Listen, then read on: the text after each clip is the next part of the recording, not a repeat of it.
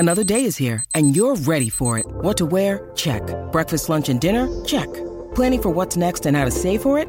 That's where Bank of America can help. For your financial to-dos, Bank of America has experts ready to help get you closer to your goals. Get started at one of our local financial centers or 24/7 in our mobile banking app. Find a location near you at bankofamerica.com/talktous. What would you like the power to do? Mobile banking requires downloading the app and is only available for select devices. Message and data rates may apply. Bank of America N.A., member FDIC. Hello and welcome to another episode of the Talking City podcast, here by the Manchester Evening News. I am your host today, Ash Barami, and I am pleased to be joined by Stuart Brennan. Hello there. And Simon Bajkowski. Hello. We are back again by unpopular demand. I'm trying to think when was the last time we actually recorded one. I think it was before Shakhtar, wasn't it? Did he just say unpopular demand? Unpopular demand, yeah. Unpopular demand. Bit of irony there. Yeah. I mean, when people are tweeting you to say, have you stopped doing podcasts? It's always nice to know that somebody listens. Yeah. Did you reply to that guy? Yeah, I told him there'd be one coming today. Yeah, that's good. Stu, we want to start with the Burnley game, and after a couple of mediocre results for City, it was good to almost see the City we all have come to get used to under Pep, wasn't it? You nearly said come to love then, didn't you? Just nearly. Yeah. It was. I mean, for me, it was the best performance of the season. I mean, I know they beat Watford 8-0 and they've had some good performances this season, but in the circumstances, despite what Pep has been saying, I think they've looked flat lately, even against Chelsea when they won the game. I think they've looked flat. They've not quite been the City of old. This was the City of old. They controlled Burnley. Everyone thought this was going to be a really tough test. Freezing cold night up in Lancashire. Burnley up for it. And you thought that this is going to be the trip to the dentist that Pep had talked about. It's going to be painful. It's going to be rough. They're going to be battering the hell. But City just controlled them. You know, they just kept them in the box and played some great football, scored some brilliant goals. And it was like watching the City that's won 2 titles on the trot. Yeah, and the lights obviously went out before the game in the dressing room side. Do you think that sort of thing almost like spurs a team on in a way? Because we saw the pictures and the videos come out after the game, and for a second, I think everyone in the office thought that was them having the party after the game, but actually it was before the game, wasn't it? Yeah, the lights are certainly not out on their title hopes. I knew that was coming. Yeah, it's you had to get that in there. It was weirdly bonding, and I mean, last season they didn't kind of have many of those moments on the pitch because they were so dominant, and they were dominant again at Burnley, but it felt like for the first kind of time they were going to Burnley and you were kind of thinking, I'm not sure if this team that we've known for 2 years and known not to predict anything but a win, you're sort of thinking, I'm not quite sure tonight. And then obviously they arrive and there's no lights in the dressing room, and they all came together and put on, like Stu says, terrific performance, and then they had a big party afterwards in the dressing room as well. So it felt like a really positive night for the team and the squad and the club, really. Yeah, that picture they put out afterwards of all the players and all the staff in the dressing room. Yeah. It had like a cup final feel to it. Yeah. It had a big match feel to it. And you think, hold on a minute, it's a good win. It's away at Burnley. But then you start thinking, what's the thinking behind this? They knew it was a big, big game. They knew they had to win that one. If they'd lost that one, there's no way they were going to do anything in the title race. It's almost as if they were saying, we're in this, and you know, we're still in fighting for this trophy. And that was the picture to prove it. You know, all the staff and all the players in complete unity. I mean, we don't know why the lights went out beforehand. But you do, knowing what in the past year stories about, you know, no hot water in the away dressing room and little tricks like that, but which you kind of understand because, you know, it's a level of smaller clubs do that to bigger clubs. If I just quickly diverge, when I used to cover Stockport County, I remember when they got promoted to what is now the Championship. I remember the chairman and the manager, it was like Gary Megson at the time, the chairman saying to Gary Megson, what are we going to do? We've got Wolves coming here and Sunderland, all these big clubs, and we've got this pokey little dressing room. We've only got 13 clothes pegs in the dressing room. And Gary, what we're going to do, Gary? And Gary Megson said, snap one off. which was I thought was a brilliant response. And you kind of get that. You understand why Burnley might play these little games. But if they did do that, if it was them having a bit of fun and flicking the fuse before the game, well, it's backfired because it had the opposite effect. Like Si said, it sort of brought a bit of camaraderie, and they made fun out of it. And because there is this, there's this stereotype that the players at the top clubs are all a bit prima donna, and they expect to be pampered, but it's not really the case. Especially a team like City that's all about team. You don't get these big egos really. They all have an ego. You can't play top football without it. But they're a proper team. They're a proper squad. And the togetherness with the players and the staff is absolutely evident for everybody to see. They really do pull together, and I think Burnley sort of sparked that element rather than if they did pull the plug. It backfired a little bit, and it turned the other way. I suppose as well, it's one of them things that it's just good for squad morale, isn't it? Like when you look at Chelsea away a couple of seasons ago, and obviously different circumstances, but it's that sort of togetherness that if they now go on a run of games where they win maybe 7-8 games in a row and Liverpool maybe drop a couple of points, people look back and say, well, yeah, that worked out well for them and it helped them. Yeah. I mean, it all came together on the pitch as well. They played as a team on the pitch. They behaved as a squad off the pitch, and they played as a team on the pitch. And it really, you kind of think if it had happened 4 or 5 games ago, we might not be. They might not be sitting in that position now where they're gazing up at an 11-point gap, but they are. But there's one thing for sure about this team, that they are capable of putting together that kind of run, and it has got that feel now. They have got that feel back of being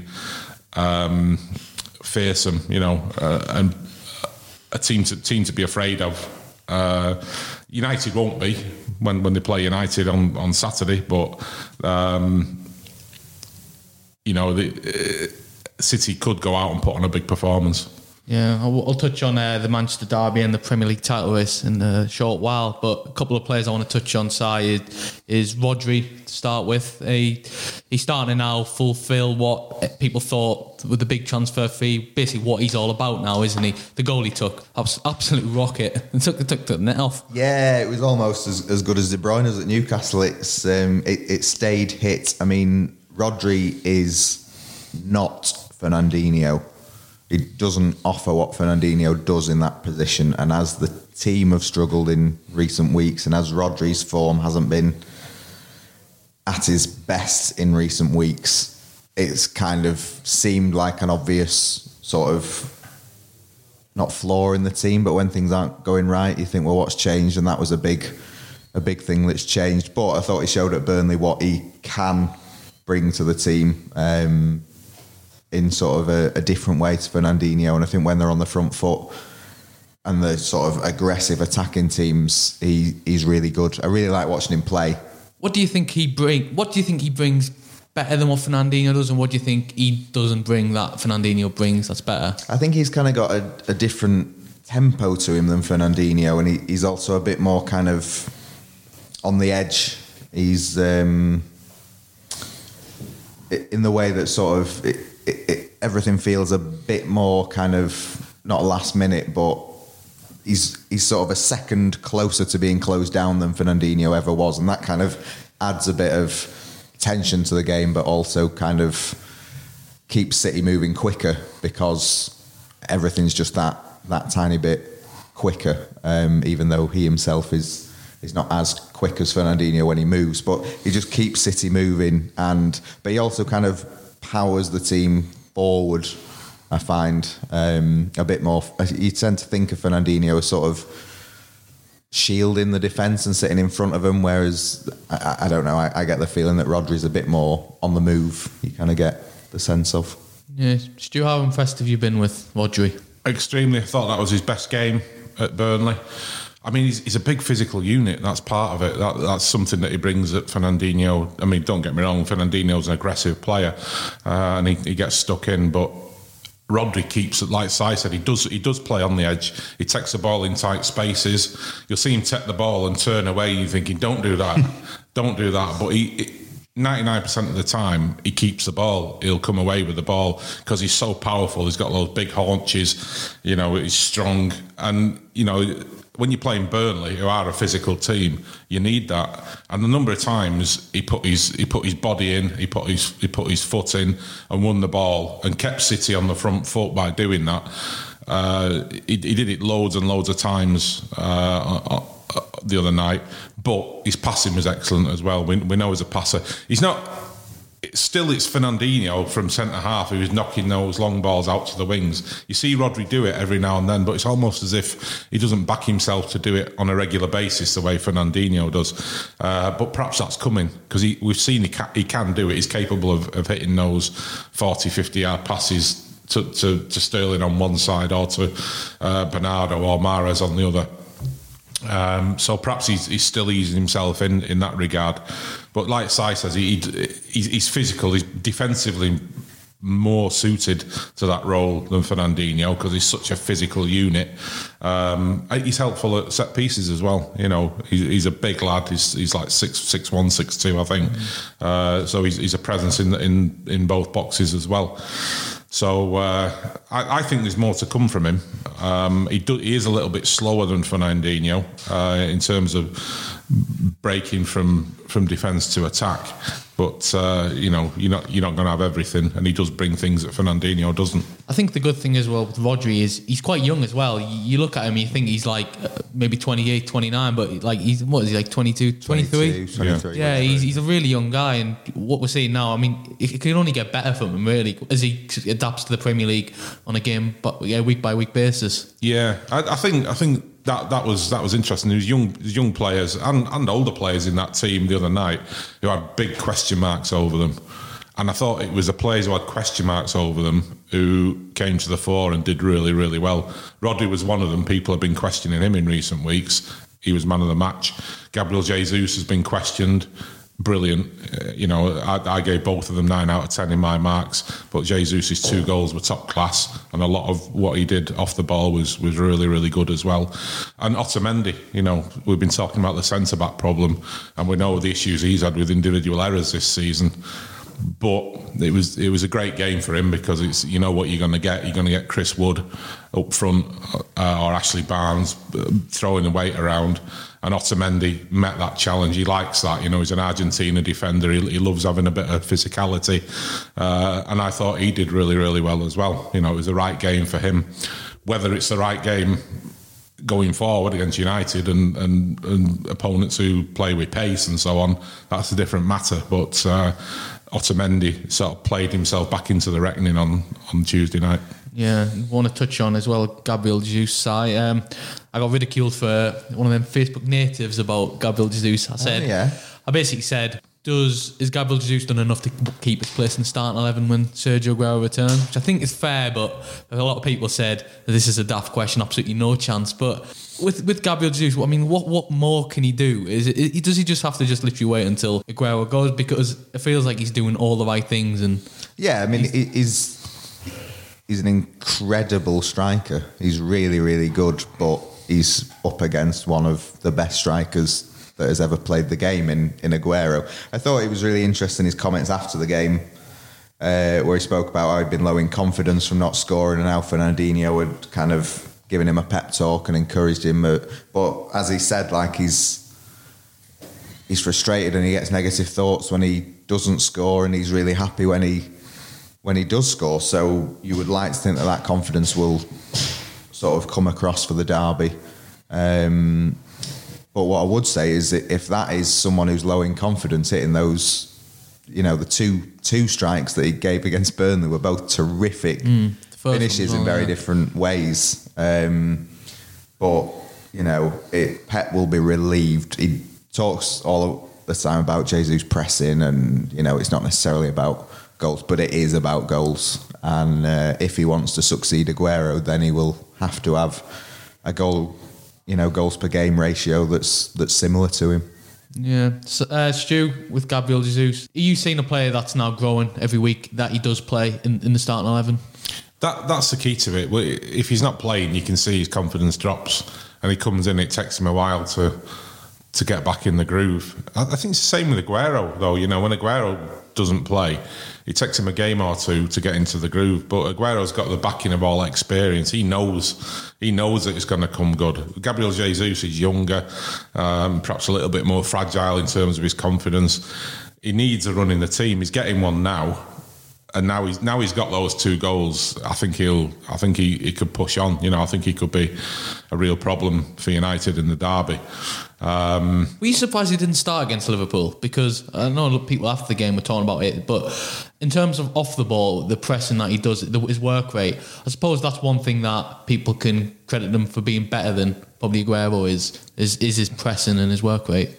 I wasn't surprised, no, because as we said, he's in competition with Aguero, and with Aguero in the derby last season produced a goal from almost nothing when he turned Lovren and smashed it into the roof of the net. We've seen him do that many times, so you perhaps lose that if you play Jesus. Obviously, you can play them both. I mean, Jesus for Brazil plays in a wide position, but then you've got to drop either Sterling or Bernardo and Mahrez. So it's a great problem to have, as we know, Pep Guardiola. But no, I wasn't surprised he didn't play against Liverpool, because Aguero wins games like that. We've seen him do that in the past. And to be fair, Aguero has upped his game. He doesn't press like Jesus. You know, he's not as young. He hasn't got the same legs as Jesus. But he does. You know, he does. He's improved immensely. That's one of the things that Guardiola demanded of Aguero. But he doesn't run around like a headless chicken as Jesus does sometimes. Yeah. We want to move on now to the Premier League title race. Pep says it would be crazy to think about the Premier League title. Are we crazy to suggest how City can get themselves maybe into it? I was saying before the Liverpool game, as long as it is single figures, the deficit before Christmas, then City would be happy, and it is not single figures. So I think until Liverpool drop some points, I don't think you can really talk about City being back in the title race. I think they showed at Burnley that they're not going to give up the title without a fight, but Liverpool's form run of results has just been so good that it's hard to see where they're dropping points. We were at this point of this last season where Liverpool were excellent up until City beat them in January, really, and excellent for the rest of the season. But until January, you wondered where they were going to drop points, and it was City that finally did it. City need to keep winning, and they just need somebody else to do them a favour. Yeah. Stu, do you agree? The City pretty much is any points now dropped from now until the end of the season practically curtains for the title race. They need to win pretty much every game. No, I don't think they have to win every game, but they have to win most of them. You know, they can perhaps afford a defeat or a couple of draws. They've got to win. They've got to win most. What's going to be interesting is the next few weeks. When you look at it, I mean, Champions League next week, City are through. They can play a second string over in Dynamo Zagreb. Liverpool need to go to Red Bull Salzburg and get a result, so they've got to play. You know, they're going to have to play a strong team over in Austria. Then they go up to the Club World Cup, a fixture they could have done without. And then when they get back, after the difficulty of all the Christmas fixtures, the FA Cup draw has landed them with Everton. Now, can they play City have got Port Vale. So again, we'll see Eric Garcia and Tommy Doyle, Taylor Harwood-Bellis. Conspiracy theorists will be out in force there.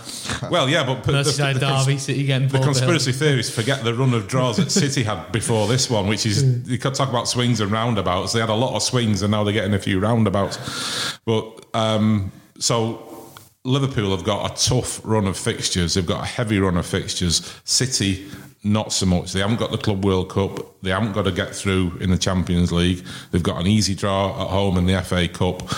So if we could come through that period, I think, if City are within single figures, which is after Christmas, so I said before Christmas, I think if we get after Christmas and City are within single figures, I think we really have got a fight in our hands. The other thing is, you can't imagine Liverpool going through the season without injuries to their big stars. I know Salah's had a problem or two lately, but it wasn't the kind of long-term injuries that City have been getting. I wouldn't wish it on them. Don't get me wrong. I would never wish that on a footballer. But Van Dijk just keeps playing and playing without any problems. Mane, who's absolutely sensational at the moment, he was just unbelievable against Everton. He keeps playing and playing and playing without any problems. So you kind of think that is obviously this conditioning and fitness and so on comes into that, but also a degree of luck, and you kind of think, will Liverpool's luck in terms of their injuries turn at some point? And if they do, if they were to lose Van Dijk or Mane, or even God forbid both of them, well, the whole picture would change, I think, quite strongly. Yeah, absolutely. And I want to quickly touch on Pep. You mentioned basically that they won't be signing anyone in January. Do you take that with a pinch of salt, or no? You believe? I know that's been spun into some conspiracy theory, desperate mind games for Liverpool that they're not signing anyone, because of course they will spend money, but they've been pretty consistent for a while that unless the next time Eric Laporte is available, they won't be signing a central defender in January. So yeah, if they can get someone in who's going to be, a fantastic defender for the next 10 years, then they may well push the boat out. But it's not one of those things where they're going to be chasing round signing any defender they can lay their hands on. Yeah, that's what I assume will be, if City are active in January, that they will go out and maybe just get a player maybe for the future and not a big name that will go into the team every week from now and from January until the end of the season. I think, as I said, it's just about opportunity. I mean, the way they always couch it is, we're not planning to. I mean, I've been told this from sources with the club. We're not planning to buy anybody, but if an opportunity presented itself, if you get the chance to get hold of a top player for a reasonable price, someone who will add some quality to the squad, and obviously centre-back is where they need it. If that opportunity arises, well, I'm sure they will take it, despite what Pep says, because there's always that rider. We're not planning to do anything, but then if an opportunity arises, we'll go for it. But it's very rare that I know they signed Laporte in January, and Gabriel Jesus came in January, and going back not quite so successfully, they got Wilfred Bonny in January and Edin Dzeko. Jesus was summer, wasn't he? But he came in January. Yeah, he came in January. That's true. So I know they've got that history of making signings in January, but it's very rare you can get really good value. Laporte was a different case. I mean, they were absolutely desperate at that point, and they'd already identified him as a prime target. They knew that he was the man that they wanted, and they got the opportunity. They had to pay a lot of money for him, but they knew that it wasn't just a knee-jerk reaction. He was a player that they'd wanted all along anyway. So if an opportunity like that arose in January, they absolutely certainly will go for it. Yeah, and moving on now to the final part, which is the Manchester derby this weekend, Si. This is a much tougher game than it may seem on paper. I mean, I know United, the critics have been out in force with United in the last few weeks, but it feels like the game that they had against Tottenham, the win. So everyone's now almost clicked on the fact that, well, this is a team that up their game for the big games, and it's almost may play into their maybe be an advantage for them that they're going into a big game away from home. In a sense, I don't know if United beating Tottenham makes it easier for City, because it was looking like one hell of a week for Ole Gunnar Solskjaer with Pochettino in the background. If they'd lost at home to Spurs coming into the derby, this would be must win doesn't do it justice. They would be under so much pressure to win, whereas they've already got 3 more points they didn't necessarily think they'd have. So that could help City, and the fact that City are a much better team than United will help City. But United's best results this season have been against good teams, because give them the ball and they don't know what to do with it. But if they're playing on the counter, they can sting you. That's where they're best. City love playing with the ball, having as much of the ball as possible. So, and City's problem this season has been conceding from their opponents not having very much of the ball. So City are going to have to make sure that when United do get the ball, they're watertight. but they should have enough quality to beat United. Do you share the same sentiments, Stu? Yeah. I mean, I was sort of talking about City being back the way that they beat Burnley earlier, but this will be a completely different game, you know, because obviously Burnley are totally different in the way they attack you, United, and United have got players who can hurt City. We know that. The pace of Rashford, Daniel James gave City all kinds of problems when he played against them for Swansea in the Cup last season. That pace, City find difficult to deal with, and United will come and set up strong as they've done against top teams, and they will try and hurt City with that counter-attacking pace. And they can cause City problems. And City won't find it as easy to control United in the way they control Burnley. You know, they push them high. They sort of forced poor quality long balls up to Chris Wood, and then when Wood did win the ball, he was under pressure, and City were gobbling up the loose ball and then coming back at Burnley. That won't happen with United. United will be looking for channels for Rashford and for Daniel James, and they have got a little bit more quality in terms of playing out. So it won't be a straightforward game. But like Si says, player for player, you know, if you were to pick a combined Manchester Derby 11.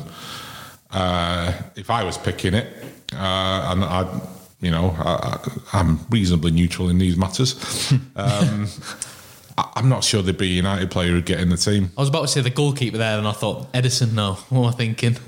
He's one of the world class players United do have is the goalkeeper, but obviously City have that as well. But De Gea wouldn't. If Pep Guardiola had De Gea and Edison, he would pick Edison every time. Not because he's a better goalkeeper, but because of what he brings in terms of playing with his feet. I know I've said this to United fans, and they get all defensive and uppity and say, well, De Gea is good with his feet, but he isn't, not compared to Edison. Yeah. You know, all keepers have got to be reasonably good with their feet, but Edison is different class, you know, and he's a perfect fit. You know, Joe Hart was moved out instantly, and Joe Hart was in his day was a good shot-stopping goalkeeper. That's what David De Gea is, you know. He's a world-class shot-stopping goalkeeper. He's had his bad moments in the last season or two, but he still remains a really top-class goalkeeper when it comes to winning your games and pulling off incredible saves. But if you were to pick, if you had 10 City players as your outfield players, and I don't think there's a lot of doubt about that, one or two maybe. Would any left-back get in your combined 11? That's a good question, actually. Yeah, the two areas. I mean, Harry Maguire. Has got a possibility because obviously City tried to sign him, and he would be a regular player at the moment for sure. Yeah.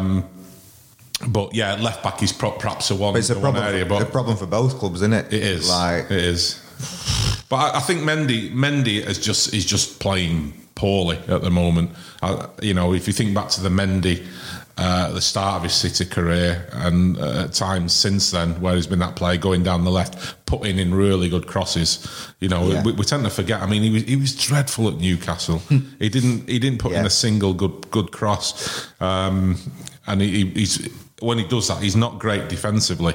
But I think out of the batch of them, if they're all on form, Mendy is the best of that group. You know, he's obviously better than Angelino.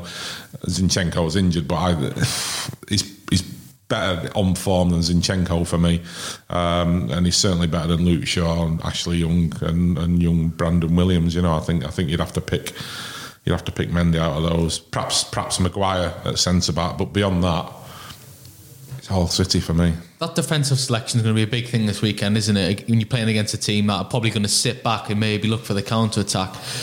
In terms of that back four, do you think maybe Pep's going to rotate it a bit? Because we still, I don't really tend to know that what his ideal back four is. I mean, some weeks we might see Angelino play, then Mendy will come back in. But you feel like, what sort of back four A do you think he should go for, and B, do you think he will? Well, I think the obvious change is Stones in for Otamendi, because Otamendi is suspect against pace. And I think United would target him, you know, with Rashford coming in and going at him. I think Stones is better equipped for that. I think Kyle Walker will keep his place for that same reason, that he'll compete with Rashford, and he's physical. He won't give him a second when he's when they're both going, you know, when they go 1-on-1. Fernandinho must stay in, I'm pretty sure, because City will boss possession, I'm pretty sure of that. And Stones and Fernandinho playing the ball out from the back is what's needed. Otamendi's not as good as those two in those terms. And then left back, I mean, that's a tricky one. A lot will depend on how Mendy's shown up in training. If Mendy's sort of realised he's got up his game and he's sort of gone out in training and shown Pep that he is a £52 million player, well, he starts. But Angelino did nothing wrong at Burnley, absolutely nothing wrong, and was pretty good going for. He was better than Mendy was at Newcastle for sure. What do you think it is with Mendy? Is he just lacking a bit of match fitness or something? Because from the limited amount of time I've seen him when he was consistently playing 2 seasons ago and even last year, he just looked like this fullback that would get bombed forward and put in good crosses. But against Newcastle, when I watched him, looked like someone else. It wasn't the Mendy I've seen. I don't know. I mean, players' form comes and goes, doesn't it? You know, I think it's just that. I don't think there's anything more. I think the team hasn't been top class, and perhaps he's suffered a little bit from that. But we know he's got it. He's got it in his locker. It's just getting it out.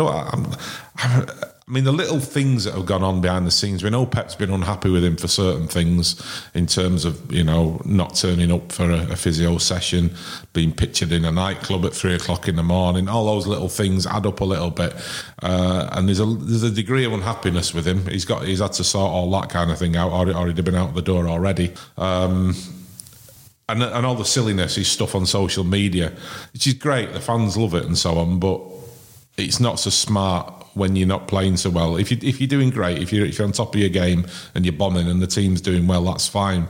But it starts looking a bit irritating and wearing when the team isn't doing so well. And I think that's added up a little bit. But that doesn't explain his own personal form. I think he's just not been in form. As simple as that. I don't think he's a bad player or he's gone or anything. It's just that. It's just that he hasn't been playing well. Simple as.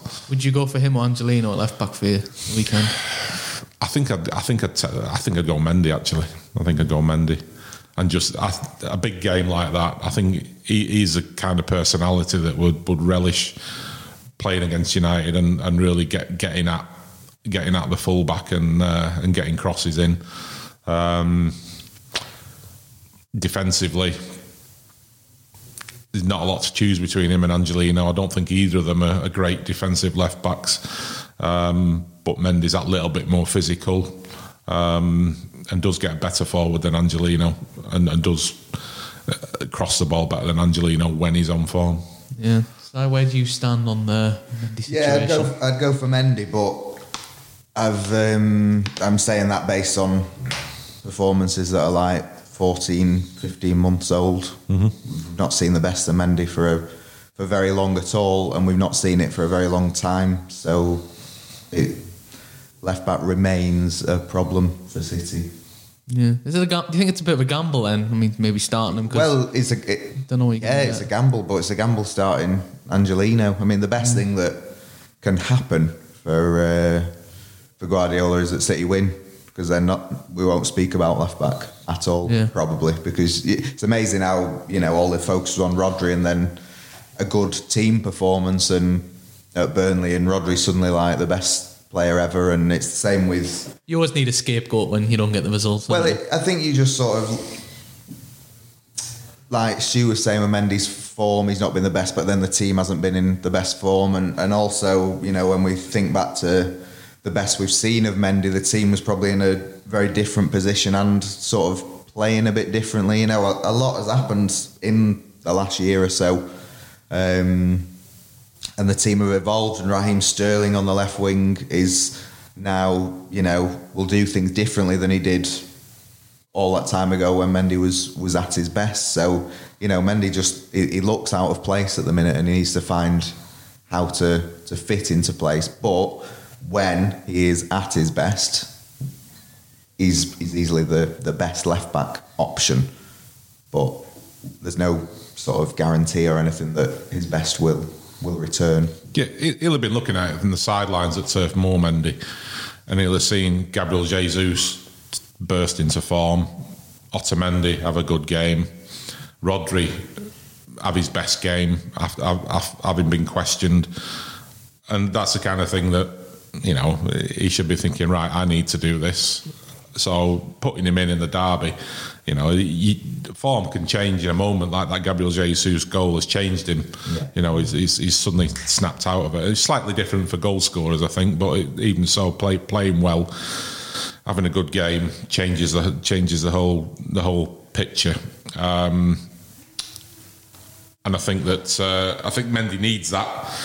When Zinchenko's back, he'll be he's perhaps still City's first choice.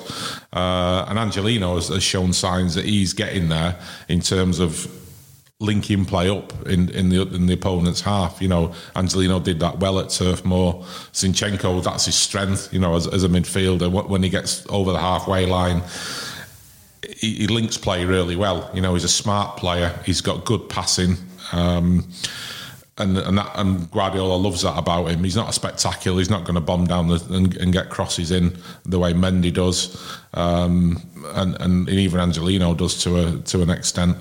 But Zinchenko is a clever player who uses his midfielder skills to affect play in the opponent's half. Mendy's a bit more straightforward than that. But it's going to be quite interesting to see which way Pep goes when Zinchenko is fit, especially if Mendy can start playing well again, because he does love Zinchenko more than he does Mendy, I'm pretty sure. But Mendy offers a different option. So it could be just horses for courses when both are available, who he thinks will be most effective against certain opposition. Yeah, we shall see. Finally, predictions from you both. City win. Any score? 3-1. 3-1. Very convincing. Stu? I'll go for a City win, but close. I'll go 2-1. 3-1, 2-1. Ash? I think City will win, yeah. I don't think United will score, but I think City will win. So. You don't think United will score? But City will win. City yeah, I'm thinking maybe 2-0. Okay. 2-0. Everyone scores against City. And Liverpool, to be fair, but I think they may be due a clean sheet, but we shall see. We'll be back, I think next Tuesday, where we'll be in. I think you'll be in Zagreb with a tie, so it'll be some point next week. Thank you, Si. Thank you, Stu. We'll be back obviously next week. If you haven't already subscribed to the podcast, be sure to do so on whichever platform you listen to us on. Thanks for joining us, and we'll see you next time.